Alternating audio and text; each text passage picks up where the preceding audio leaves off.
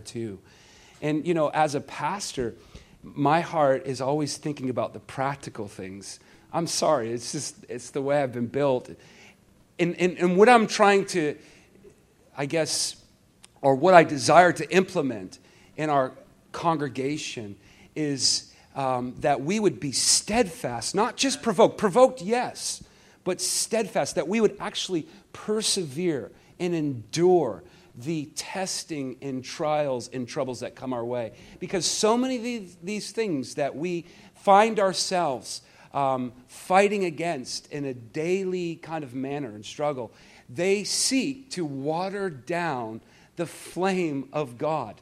That thing that was ignited in you. Maybe it was Saturday night. Maybe it was Stephen Venable's word. Who knows? Maybe it had nothing to do with the 110 conference. Just that one time where you got into the presence of God and you got so charged, but yet you found yourself the next day losing it. It was almost like, where did it go? And so I want to talk a little bit about perseverance. Is that okay? Is that all right? It's not a glamorous conversation. It's certainly not going to be as epic as last Sunday was, but I think it's crucial to hold on or to capture what God may have started in some of your hearts through the 110 conference. And so if you would turn your Bibles to James chapter 1. And I just start off with a statement and say this, that God has a unique interest in creating various opportunities for our endurance to grow. Wow, that's so good. Yeah. Thank you, John. See, John's always listening, man. Come on. No, but seriously, bro, I don't know where I'd be without you here.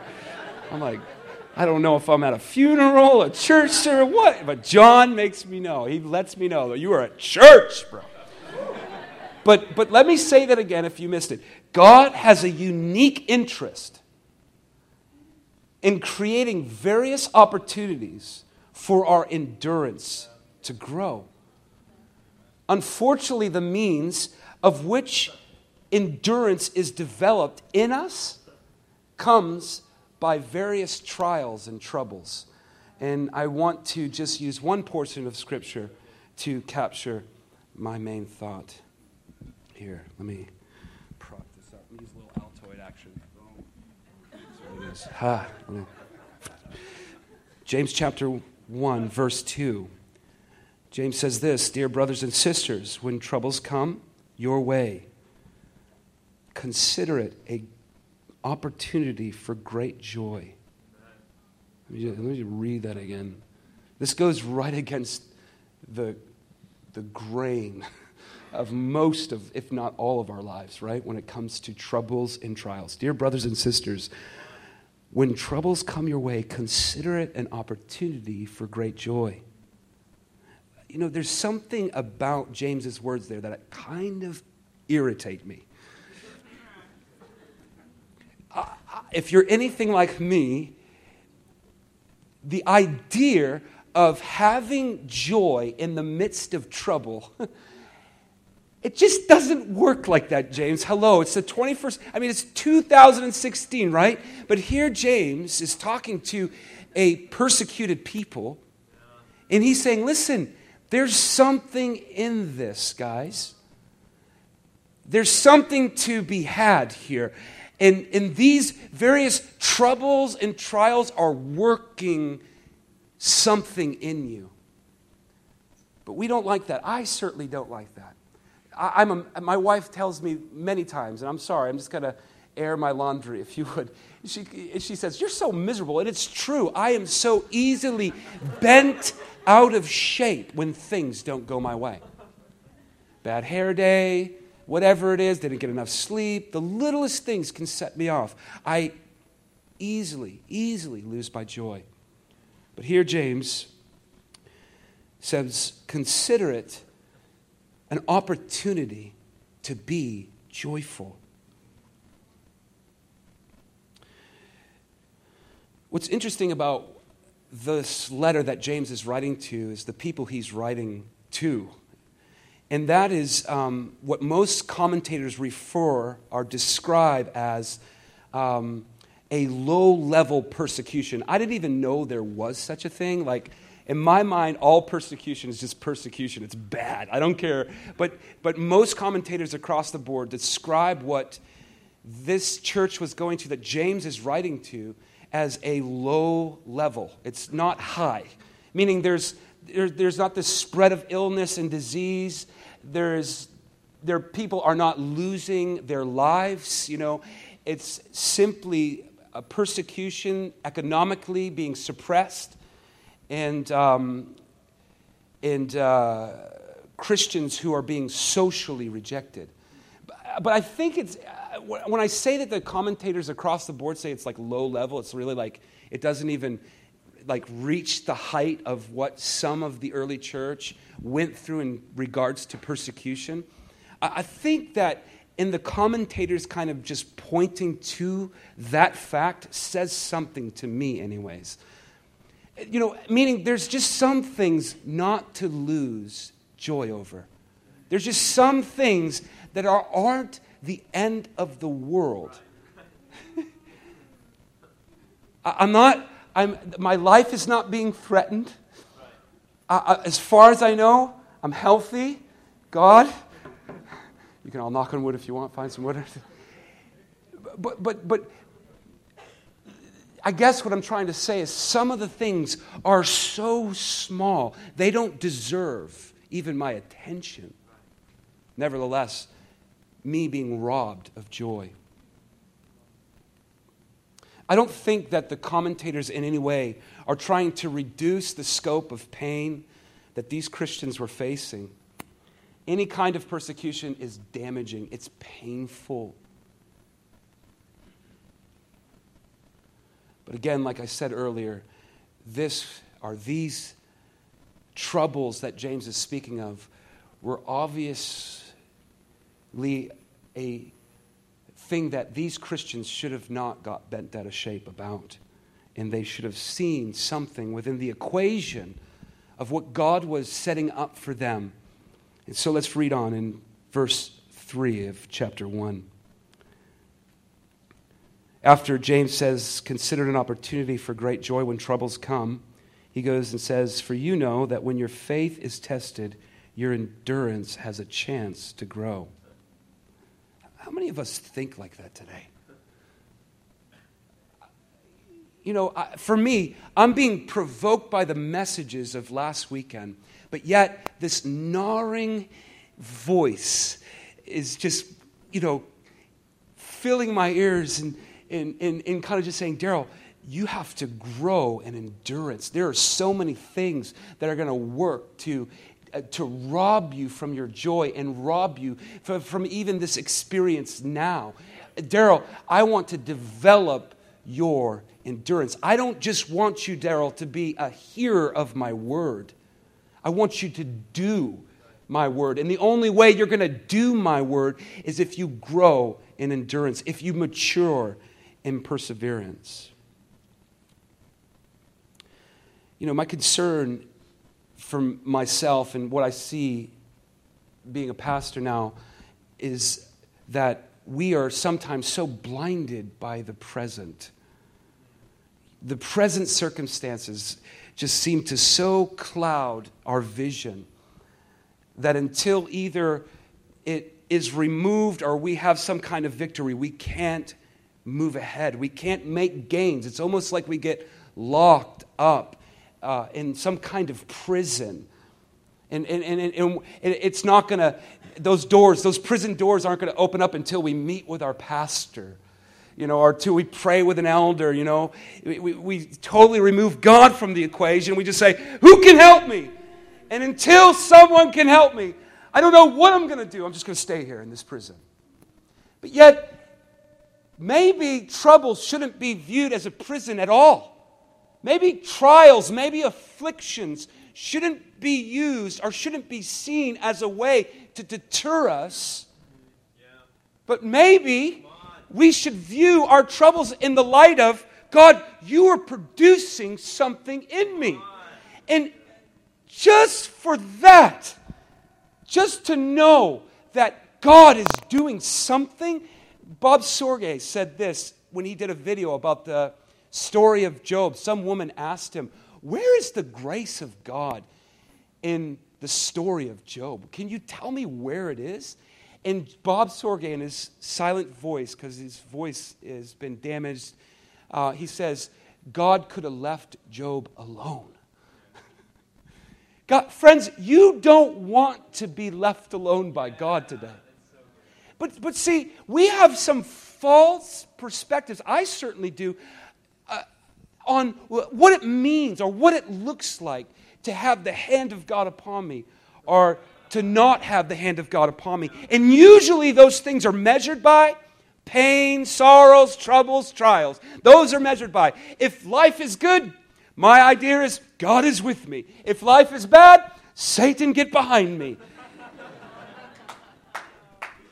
But in light of this text, and dare I say, the whole scope of the New Testament, it is so contrary to believe that you have somehow gotten out of the favor or will of God just because you have troubles and trials in your life. Matter of fact, if you really give yourself to the study of perseverance and endurance, you find that troubles and trials, afflictions, suffering is a huge part of God's hand being with you and God's Spirit doing something in you. But see, we don't like that in the charismatic church, do we? Somehow, some way in the charismatic church, we have hijacked the message of suffering, troubles, and trials. Our go-to is it's Satan's fault. Rebuke him.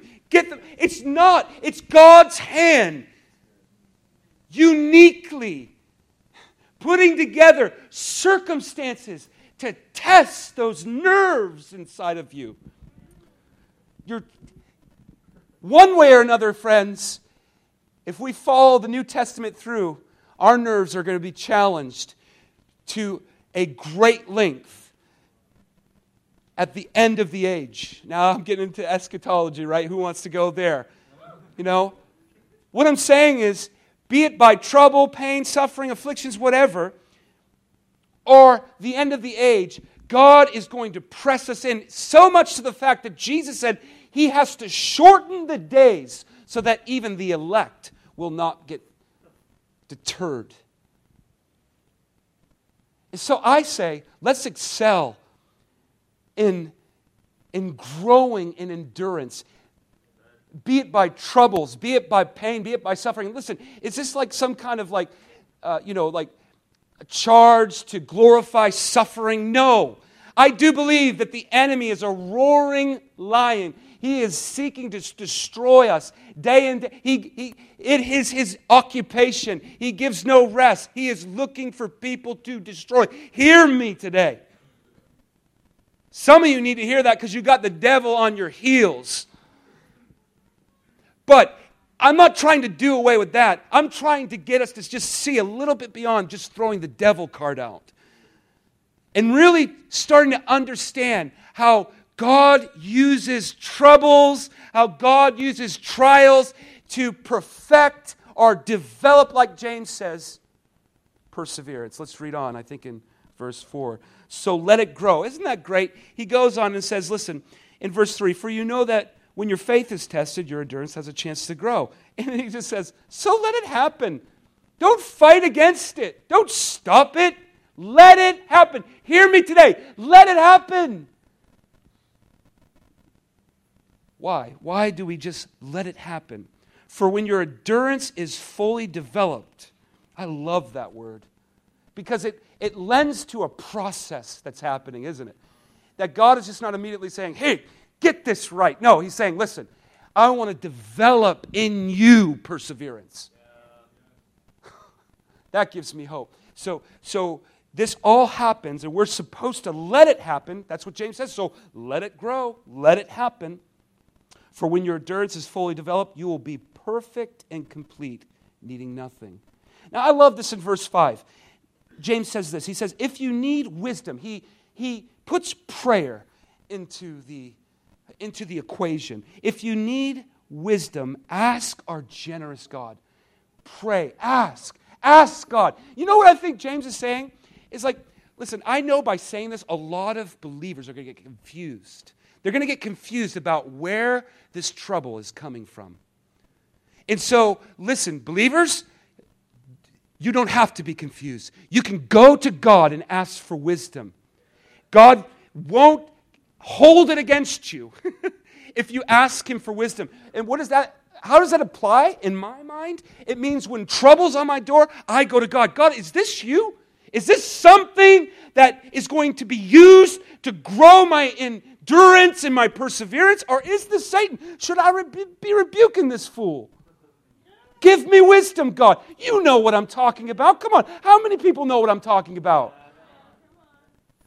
You know, should I just start rebuking the devil, get thee behind me stuff? Or should I see beyond the devil and say, God, are you? I've had about 3 different circumstances just this week that I am obviously very broken, all have to do with family, very broken over. But I am not just throwing the devil card out. You know, I'm not just saying, this is the work of Satan. I am asking God for wisdom. I'm saying, God, is this you? Is there something that you're wanting to do in me? So James says, listen, you don't have to be confused over who the perpetrator is or who is trying to bring this trouble into your life. You can go to God. You can ask God. God won't hold it against you, and God will clarify the situation. Try telling that to Job. You know, here's this guy, righteous and upright, blameless, and he is just being devastated on every level. But we see in the story that it was the hand of God orchestrating, giving permission. Where's the grace of God in the story of Job? God could have left Job alone. That is startling. Listen, you guys don't want to be left alone by God. I don't want to be left alone by God. And if that means I have to endure or I have to take on some troubles and trials in life, I'm willing, because I know there's something at work deeper than just the peripheral. I didn't even say that right, but just beyond what I'm seeing or hearing at the time. So, let it grow, for when your endurance is fully developed, you will be perfect and complete, needing nothing.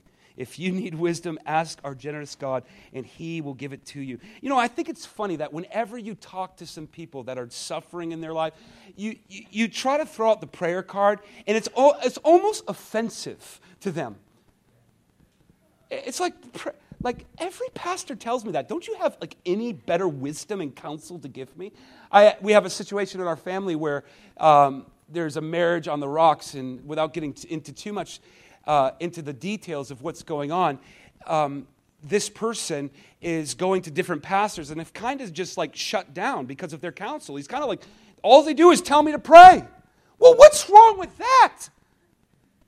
No, I imagine that some of you are laughing at it, but some of you understand, yeah, that is a bit shallow. You're just going to tell me to pray about it? I think the best prescription that I could give anybody in the heat of affliction and suffering is go to the Lord and pray. But yet we think it's got to be far more complex than that. I've always done it. Have you really? Have you really? And then he goes on to say this, go to God and pray, but when you ask Him, be sure that your faith is in Him alone. I love that. You know, that irregardless, because now I think what James has done is just separated troubles just being directly connected to the work of the devil. He's just separated that. No, he's saying, no. God's hand is in creating various troubles so that your endurance will grow, right? So he's brought God into the equation of suffering. And then he goes on to say, pray.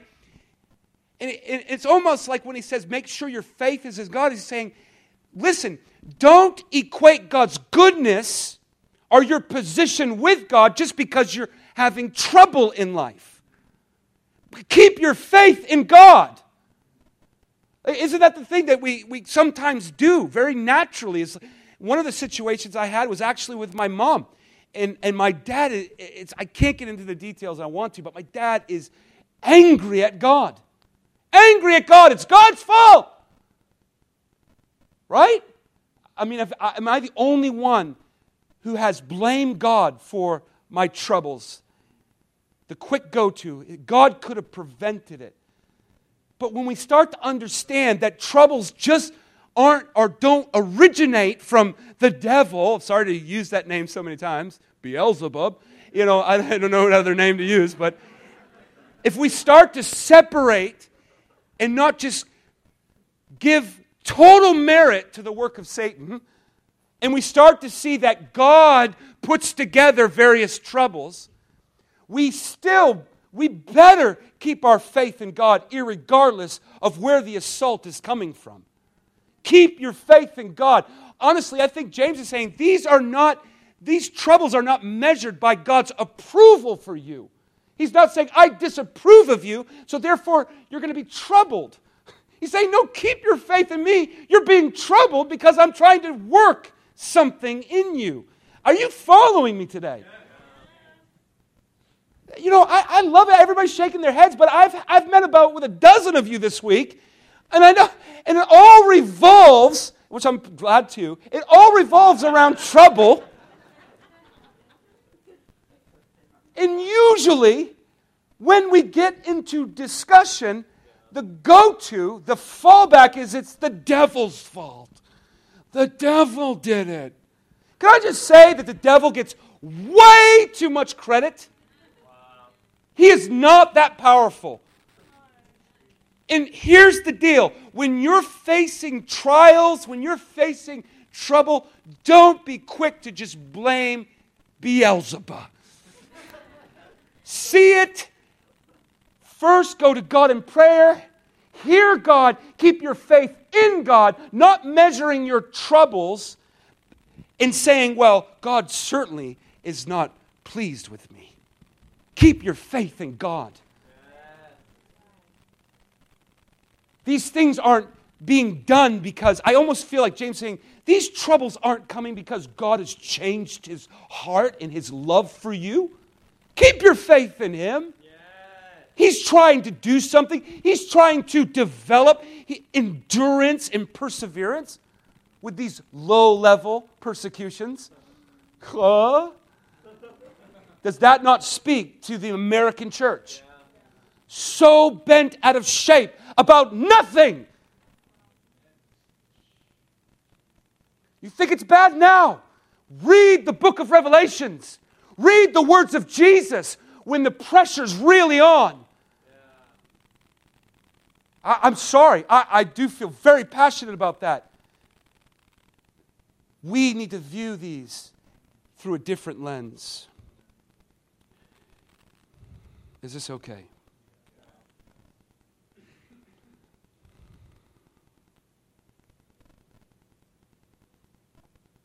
So essentially, James highlights, I changed like my voice and tone and everything.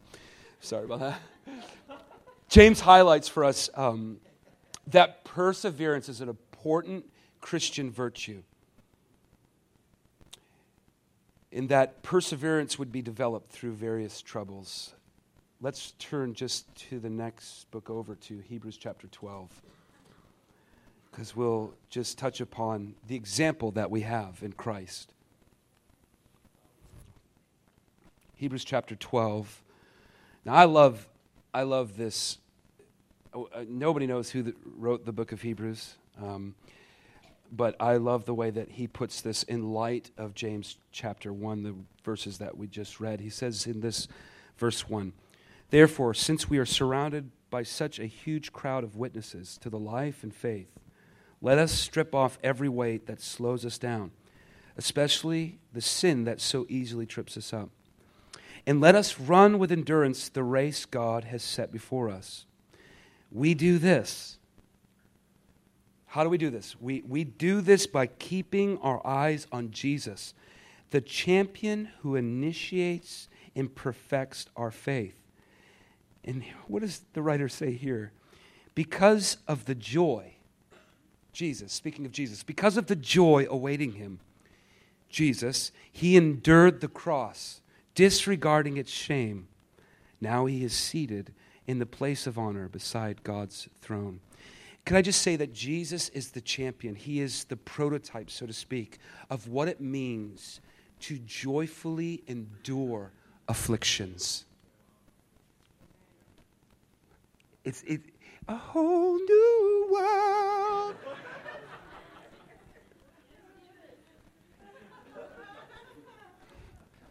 No, but it really is. It's a whole new way of thinking. Jesus, the champion, the prototype, the first fruit of what it looks like to be joyful. He joyfully, the writer says, endured the shame of the cross.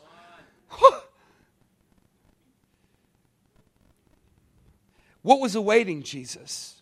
What was awaiting him? Well, it was his position at the right hand of God. What's awaiting us? What should give us joy? Friend, this life is temporary.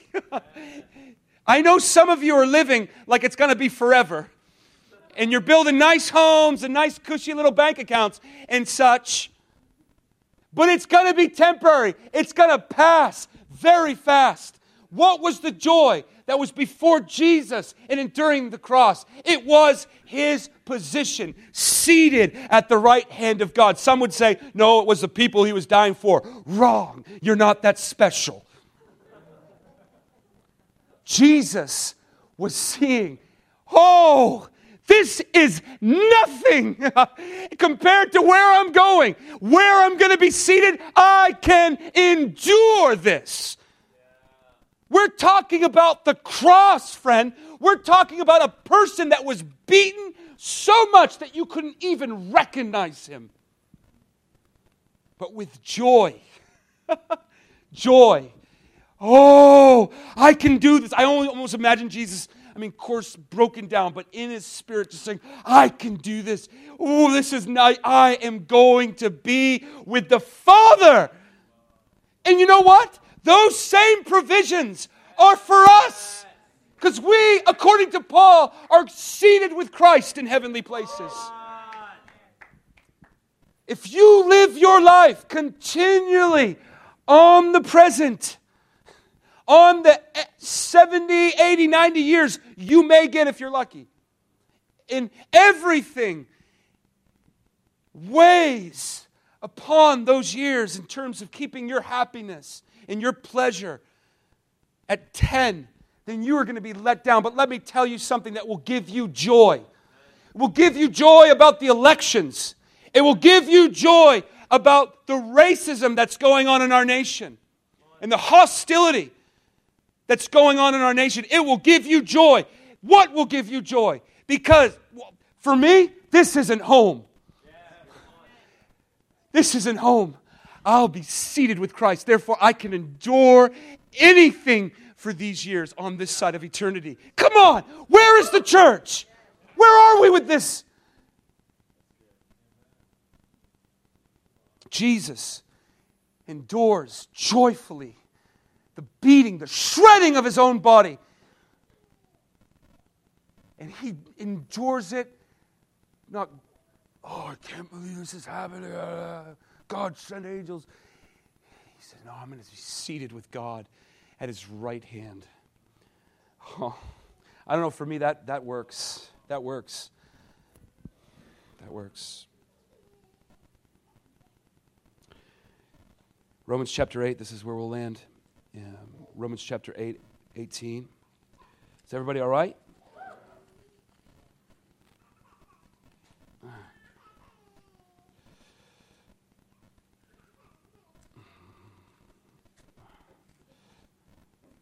Romans chapter 8, 18. Paul says it this way. And here's another verse that I just believe that the charismatics have done such a bad job in interpreting. But it says this, yet we suffer now. We suffer now. So what do we have really to look forward to now? Suffering. We're going to suffer. in some ways, for some of us, those will be degrees of which we're off the charts. For some of us, they'll be what is described in James as just low level, not that important. Certainly not worth losing your joy over, but we'll suffer. But nothing, Paul says, is compared to the glory He will reveal to us later. For all creation is groaning and eagerly waiting for the future day when God will reveal who His children really are. This is not some future power play card on revival. The world is not groaning for some move of God in the earth. All of creation, and even us, irregardless of where you are in your mind over the issue, irregardless, all of us are groaning for one thing. Come, Lord Jesus, come. I have two of you with me. For all creation is waiting eagerly for the future day when God will reveal who His children really are. Against its will, all creation was subject to God's curse. That's why we're suffering. But with eager hope, the creation looks forward to the day when it will join God's children in glorious freedom from death and decay. There's only one place that's free from death and decay in this book, and it's heaven. Paul is not talking about some future move of revival. Paul is talking about that day when all of the earth will say, "What is that?" It will be like nothing ever before. Jaws dropped, speechless, lost for words. He's coming. And until that moment, we say, "Come, Lord Jesus, come." And I can endure anything because of my future hope. Or we can translate it like this: our future home. Now, am I trying to bypass the gains that God has for us on this side of eternity? Absolutely not. We're to go into the world. We're not to be found in caves, just waiting for a day to come when Jesus returns. We work. We share our faith. We reach the lost. We heal the sick. But with a groan in our hearts. Whoa! Come, Lord Jesus, come. Come! I'm not waiting for the elections to set things right in America. I'm waiting for Jesus, the King of Kings, to step on the stage and say, "Here I am."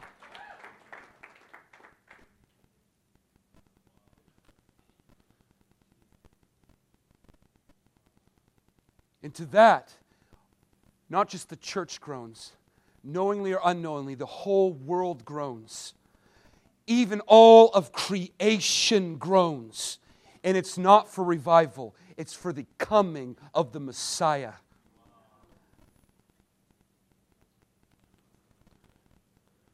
So my question is today, for us as a church, are we allowing God to develop our perseverance, our endurance? Are we allowing God to mature us so that we're not taken by every broken nail and every relationship or bad hair day?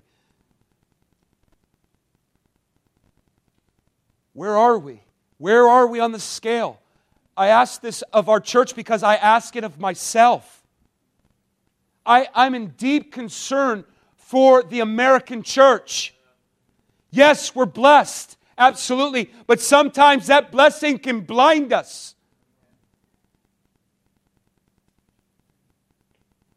Sometimes those blessings can provide us a full sense of peace and ease, where we just get comfortable and say, "This is good. I can do this 70, 80 years. Then all of a sudden, the clouds are removed. Christ steps on the scene and you're like, "Ah!" Or better yet, Let's not even bring it into the second coming of Christ. Let's just bring it into everyday life. Better yet, there is persecution going on in the world, and you couldn't even stand because you had a bad hair day, and you but barely can even stand because now all of the world's pressing in, and you have nothing to do your hair with.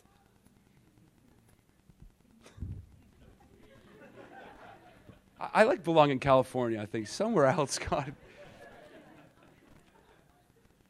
But seriously, like the analogy is humorous, right? It is. It's humorous, but yet it's really true. It's really true that the most littlest things set us off.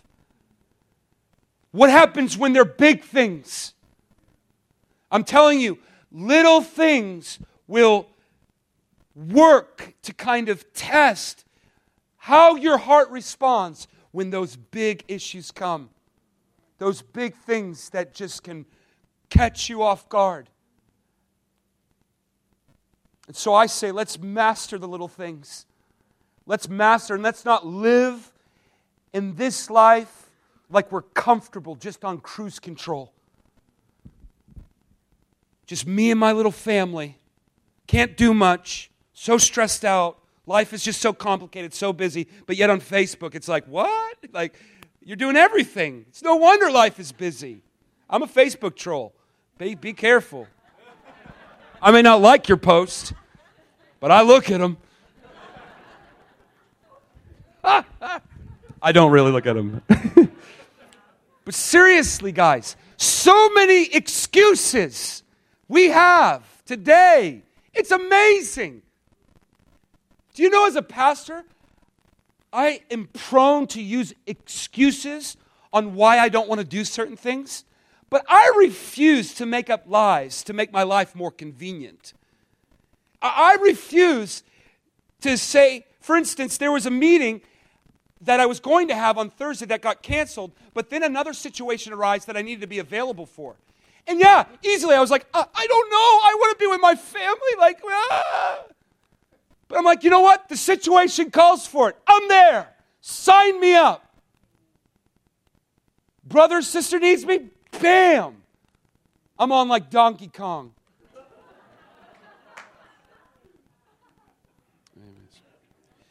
Where are we when it comes to enduring and persevering? And even more specifically, when it comes to a weekend like we had last. I, as your pastor, want to see us maintain and hear my heart. Listen, if you're going through trying things, I can share this message because I heard this week that my mother has cancer. My son has been battling with Lyme's disease in his body now for almost 4 years. So if you think I'm coming here oblivious to pain, I'm not. I know pain. And I am not in any way trying to reduce suffering and what some of you may be going through. But here's the deal. There's something that God is doing, and I'd rather be focused on that. I'd rather be focused on that than all these things that are happening around me and kind of unraveling. It holds me together, and it should hold you together. Let me pray. Jesus, I thank you for this family. God, I ask, Lord, that you would use these words, God, to provoke in us, Lord, something, Lord, where we hold on and we persevere in all matters and issues of life, God, where we can not just be so focused on the present, but we can see our future hope in you, Christ, not oblivious of pain, God, not naive, God, that it exists, but, Lord, that our eyes could be lifted upon Jesus who endured the cross with joy, God, and in our endurance, Lord, in the things and troubles that we face, we could face them with joy also. Jesus, I pray these things in your name. Amen. I'm not going to do an altar call. Just leave you with these words and count on God to do the rest of his work. We love you, Hilltop Church. Thank you for letting me talk softly, talk loudly, sing loudly, and all these things that I do, and putting up with me. But seriously, take these scriptures home. mow over them. I'm not claiming to have the corner market interpretation of Scripture, but look it over yourself and see what you take away. Other than that, remember, musicians, if you're here October 30th, 3 p.m. at the Justice House of Prayer, we're going to have a worship team audition. Allegra's in the back. She'd like to take your